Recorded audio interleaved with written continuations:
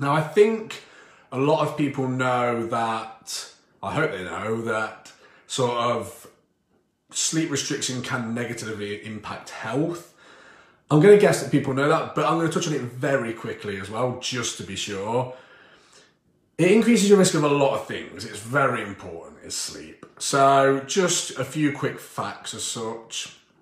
It can increase your risk of being obese by 55%. It affects your insulin, your glucose control. So just one night of like real sort of like sleep deprivation can basically affect how you process insulin and glucose in a manner that you would almost look diabetic if we were to look at this sort of after one night of sleep deprivation. Obviously you're not, you don't just become diabetic overnight, but basically what I'm saying is it's that impaired from one night of severe restriction that it would almost look like you were diabetic. That's how much it can just knock it off, okay?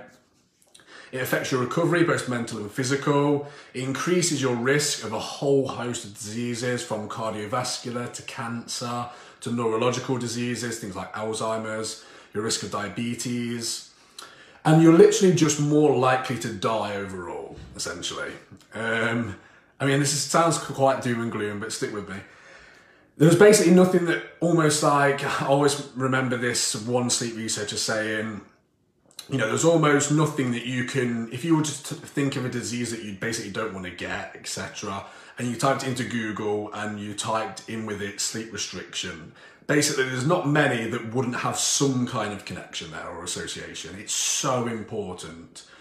And I also remember another quote which I thought really sort of emphasised it quite well, which was, I mean, I'm paraphrasing here, but it was from like a sleep researcher who said, if sleep wasn't absolutely essential to health, then it's the biggest mistake that evolution ever made. And I think that was quite cool how it rounded it up, because, you know, we've sort of, we've evolved to sleep for a third of the day. So it must have some kind of importance, right? Otherwise, what's the point? And as you can tell from above, what I've just said, it is pretty important, right? And I think the thing with sleep as well is it's one of the things that we tend to take for granted. And, you know, it's one of the first things that we cut in order to do other things. But I mean, that's a different video for a different time. Anyway, so touched on health. I want to talk about weight loss now and how sleep affects weight loss. So a few different reasons how. Firstly, it can bias where you lose weight from, essentially. So people who are sleep restricted and get less sleep tend to lose more muscle than fat compared to people that sleep a sufficient amount, okay? So basically we see studies where they'll have two groups of people. One group will be sleep restricted, so they won't be able to sleep very much. Other group will sleep just as normal. What you find is the group who don't really sleep that much, they lose weight, but they lose more from muscle and less from fat. The group that sleep a lot and get enough of their sleep, they lose more from fat and less from muscle, which is obviously pretty important, right? We want to be losing fat, not muscle. Next is hunger. So sleep restriction increases hunger, okay? It basically increases hunger hormones, decreases satiety hormones, so it just makes us feel hungrier. We have studies where, again, we will see that people who are sleep restricted tend to eat on average about 300 calories more a day. Okay, that can add up fast. And what we also see, not just this increase in hunger and this decrease in satiety hormones, but also we see like an increased responsiveness to food, in particular calorie dense food. So what this basically means is we want to eat junk food more than normal, okay?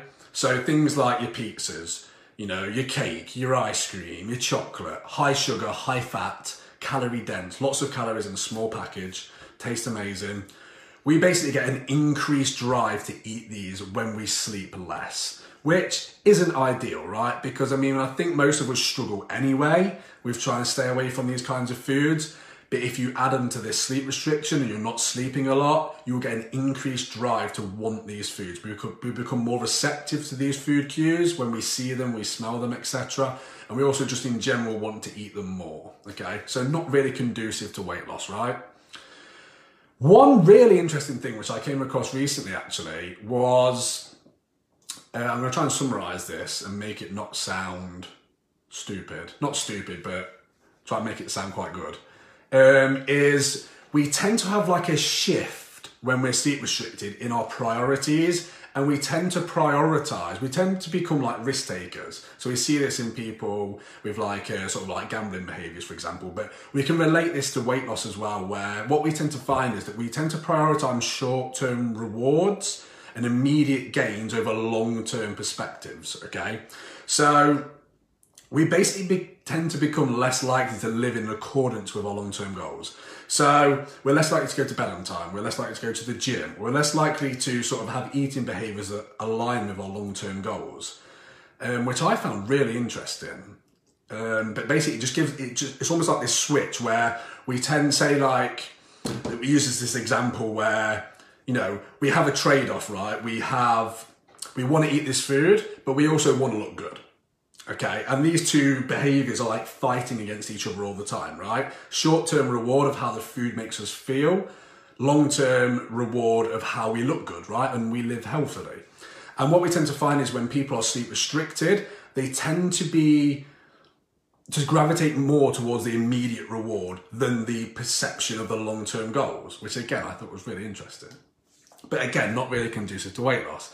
And I'm painting probably this massively doom and gloom picture, right? It doesn't all sound that great, but there are things that we can do about this, right? I'm not just going to leave you with the doom and gloom. I'm going to give you some strategies to help you with this. Now, I want to preface this by saying I understand there are reasons why people can't sleep all the time and can't get in, you know, because I always do post about sleep and everyone's like, oh, sleep, you know, I wish, like, blah, blah, blah. You haven't got kids, blah, blah, blah. Like, yeah, I get that, right? I'm not asking you to sleep 12 hours a night. What I'm asking you is to just do better. Everybody can go to bed half an hour early. Like, I believe that everybody can do that. Everybody can improve their sleep quality. It's not just about sleep quantity, it's about sleep quality as well. You can be in bed for 10 hours, but if you only get 6 hours of actual proper sleep, you know, then you're still not getting enough sleep, right? So even if you can't be in bed for that amount of time, can you improve your sleep quality so that the time that you are in bed, you know, you could be in bed an hour less than someone else, but you could sleep more if you work on your sleep quality, right? You know, everybody, you know, the recommendation is 7 to 9. We basically just fall on a spectrum there. You know, some people do better with 7, some people do better with 9, some people fall in the middle. Basically, you just want to be waking up with, preferably without an alarm, feeling refreshed. What is it where you fit in there, okay? But again, sleep quality is just as important. And, you know, if you can't get sleep quantity, you can work on your sleep quality. So at least when you're in bed, you are getting that quality sleep. And I've got a few tips for you written down here. I'm just going to keep looking to make sure I hit them all. The biggest one that will give you the biggest improvement, and the one that on the flip is actually stopping your sleeping as well, is artificial light, okay, blue light. So we are basically biologically programmed to almost like wake up to sunrise, go and to sunset, okay? We basically go off sunrise, sunset, okay? We don't fall asleep then, but we go off those signals, okay? What happens is, in the modern day, is we get all of this artificial light that knocks that system out, okay? So everyone's probably heard of the hormone melatonin, the sleep hormone. Basically, when we're looking at artificial and blue light, it suppresses our melatonin, okay? So things like phones, even bright overhead lights, laptops, electronic light, all stuff like that stops the release of this melatonin. And what happens is, you know, we go to bed, playing on our phones, watching TV in bed, and we expect just to go like that. Okay, it's time for me to go to sleep. I'm going to go to sleep. Your body doesn't work like that, okay? What's happened is you've suppressed this melatonin, so it's going to be harder for you to A, fall asleep, B, stay asleep, and C, actually have restorative sleep, okay? So the biggest thing that we can do is reduce our exposure to artificial light for at least an hour before bed if we can, okay? So no electronics. Can you turn off big bright overhead lights, just use lamps, etc.? Or if you have dimmers, can you turn dimmers down? You can get sort of software for your phone and your laptop. Laptop is called Flux, F.Lux, which basically goes off the time that your laptop's on, and in the evenings it will dim your screen to like a warmer setting. So again, to reduce this blue light exposure. You can get the same things for your phone. You can also get blue light blocking glasses, which I have. Yes, you look like an idiot. Who cares? You're in your house, right? Who cares? And what these do is they block that artificial light. So if you want to lie in bed and you want to watch TV before you go to sleep and you want to be on your phone before you go to sleep, you can wear these, still do that, and you just won't be they'll be blocking that artificial light, which won't suppress the melatonin, and it will help you to fall asleep, okay, and stay asleep. So you get the best of both worlds. And they're dead cheap. I got them for like 20 quid off Amazon, dead cheap. So that's the biggest one that we can do, okay? Reduce artificial light exposure before bed. Next, things like cool and dark room, okay? Your core body temperature drops at night, so we want a room that reflects that, okay? If it's too warm, won't be able to sleep. So keep your room nice and cool, okay? Dark also just goes into what we spoke about before, we go off light. We don't want light exposure at night, okay, in the lead up to bed, okay? So keep your room as dark as you can. Wear an eye mask, get some blackout blinds. Again, just reducing that light exposure in the run up to bed. Next one, noise. Can you get, if you live in a particular noisy area, a city maybe, can you wear earplugs, use a fan or a white noise machine? You can also get white noise apps on your phone to drown out drown out the noise outside. White noise has also been shown to help people fall asleep. Another big one, I think, especially in the modern day world, is to wind down. Find ways of winding down. We're constantly on the go nowadays. People are stressed more than ever, and we expect to, be on the go, and then all of a sudden go, right, okay, I'm falling asleep. I'm gone. You're not a robot, you're not a laptop, you can't just switch yourself off like that. It's not how it works. Take time to wind down, don't have late night meaningful conversations. Find something that helps you to wind down, yoga, stretching, reading, anything. Just find a way to sort of relax before bed and just get into that, and just, wind down essentially. Don't let yourself de-stress before bed, okay? If you have loads of thoughts going on in your head, can you just scribble them on a piece of paper? Things like that, okay? Next one, try as much as possible to keep a consistent wake and sleep time. So try as much as you can every day to go to bed at the same time and wake up at the same time, okay? Again, it just helps with setting these, what we call like these circadian rhythms, which you've probably heard of. And the more consistent we keep this, the better for helping us to wind down and go fall asleep quickly, and also to feel more refreshed in the morning. Next one, which also leads into this, is early light exposure. So actually what you do in the morning can help you to sleep better at night, okay? Again, it's all about this day-night cycles. So basically, if you want to try and get light exposure for at least 30 minutes before noon, okay?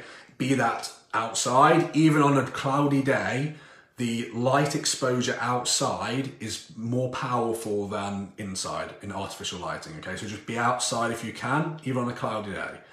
If you can't do that, especially in the winter, depending on where you live, if you're driving to work in the dark, coming home in the dark, you can get what we call light boxes. And basically it's just like a little light box you can put on your desk, and it basically just shines light onto your face. You don't have to look into it, just have it so it shines on your face. Again, if you can, 30 minutes before noon. Because what this basically does is, in a nutshell, it gets you into day mode. Okay, so it gets you right into day mode, so that then basically what you want between day and night is you want a big shift. Okay, you want a big drop from day to night. Okay, it's going to help you to sleep better. If you don't get this light exposure, you never really get into day mode, and that drop is less, okay? We want a big drop, okay? So again, we need that early light exposure, preferably before noon. Big one, especially again nowadays, caffeine. Caffeine is a big one. Caffeine has a half-life of about 6 hours and a quarter life of 12 hours, okay? So, basically what that means is if you have a cup of coffee at midday, there is still a quarter of that caffeine swilling around your brain at midnight. That's like getting into bed at midnight, having a quarter cup of coffee and saying, right, I'm going to go to sleep. And now I know people will say, yeah, but I can have a coffee and I can fall asleep. Yeah, you probably can, but if we were to measure your brain waves, you wouldn't sleep properly, okay? Same with alcohol, which I'll touch on in a moment.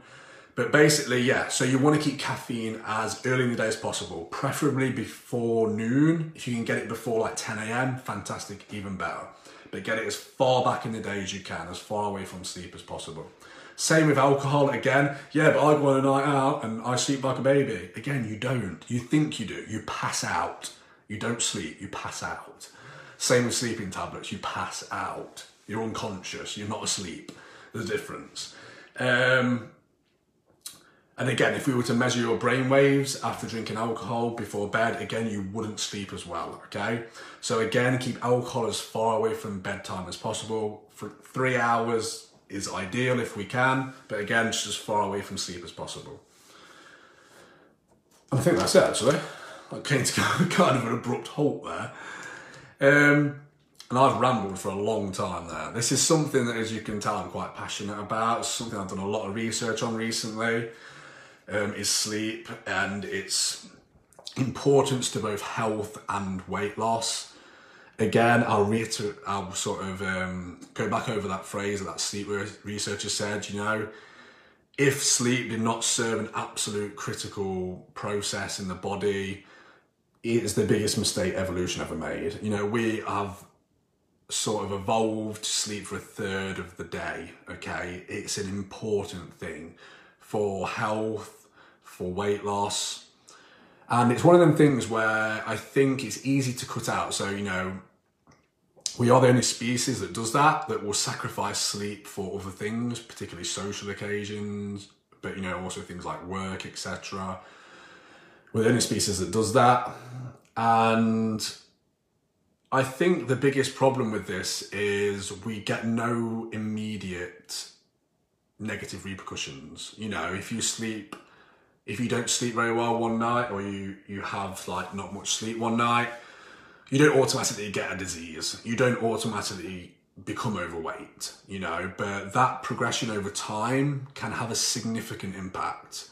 And again, I know there are reasons why we can't always sleep well and why we can't sleep as much, but I think everyone can do better. You know, I think everybody can go to bed half an hour early if they need to. I think everybody can sleep in at the weekends, have a nap in the afternoon, have some extra naps at the weekend to pay back sleep. Because you can do that, you can pay back sleep or pay it forward.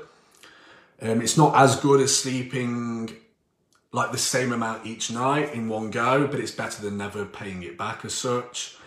And I think everybody can work on sleep quality. You know, even if you can't get as much quantity as you like, you can work on sleep quality. Everyone can do those steps that I've outlined there. I'm pretty sure everybody can do every single one of those and work on better sleep quality. Because again, it is just so important and so underrated for both health and weight loss. And that, I think, finally is all I have to say. All I have to say, 20 minutes. That's the longest one I've done for a while. So I hope you enjoyed that, guys. And I hope you got something from that. If you did get some value from that, please do hit like. Please drop a comment. You know, any thoughts you have, say you enjoyed it, say I'm crap at sleeping, I'm going to try better. Say I'm going to try one of the strategies, etc. Whatever. It's always great to hear, and it's nice to know that people are taking it on board. And I just love people interacting on the post because it just gives me motivation to keep doing it. I think that's it. Again, if you listen to the podcast, please go on to Apple Podcasts and leave a review. It just helps the podcast go out to more people. Same with the video on Facebook. Comment on it, share it, like it. Again, it pushes it out to more people, which is just my goal. If you're on YouTube, hit subscribe, hit like on the video, drop a comment. I think that's it. Even if you're not watching this live, send me a message or comment on it, I'll still see it. Send me an email, nathanbancroftnutrition@gmail.com. Any questions you have, any queries, etc. And that's it. Have a nice weekend, and I shall see you next time. Thank you.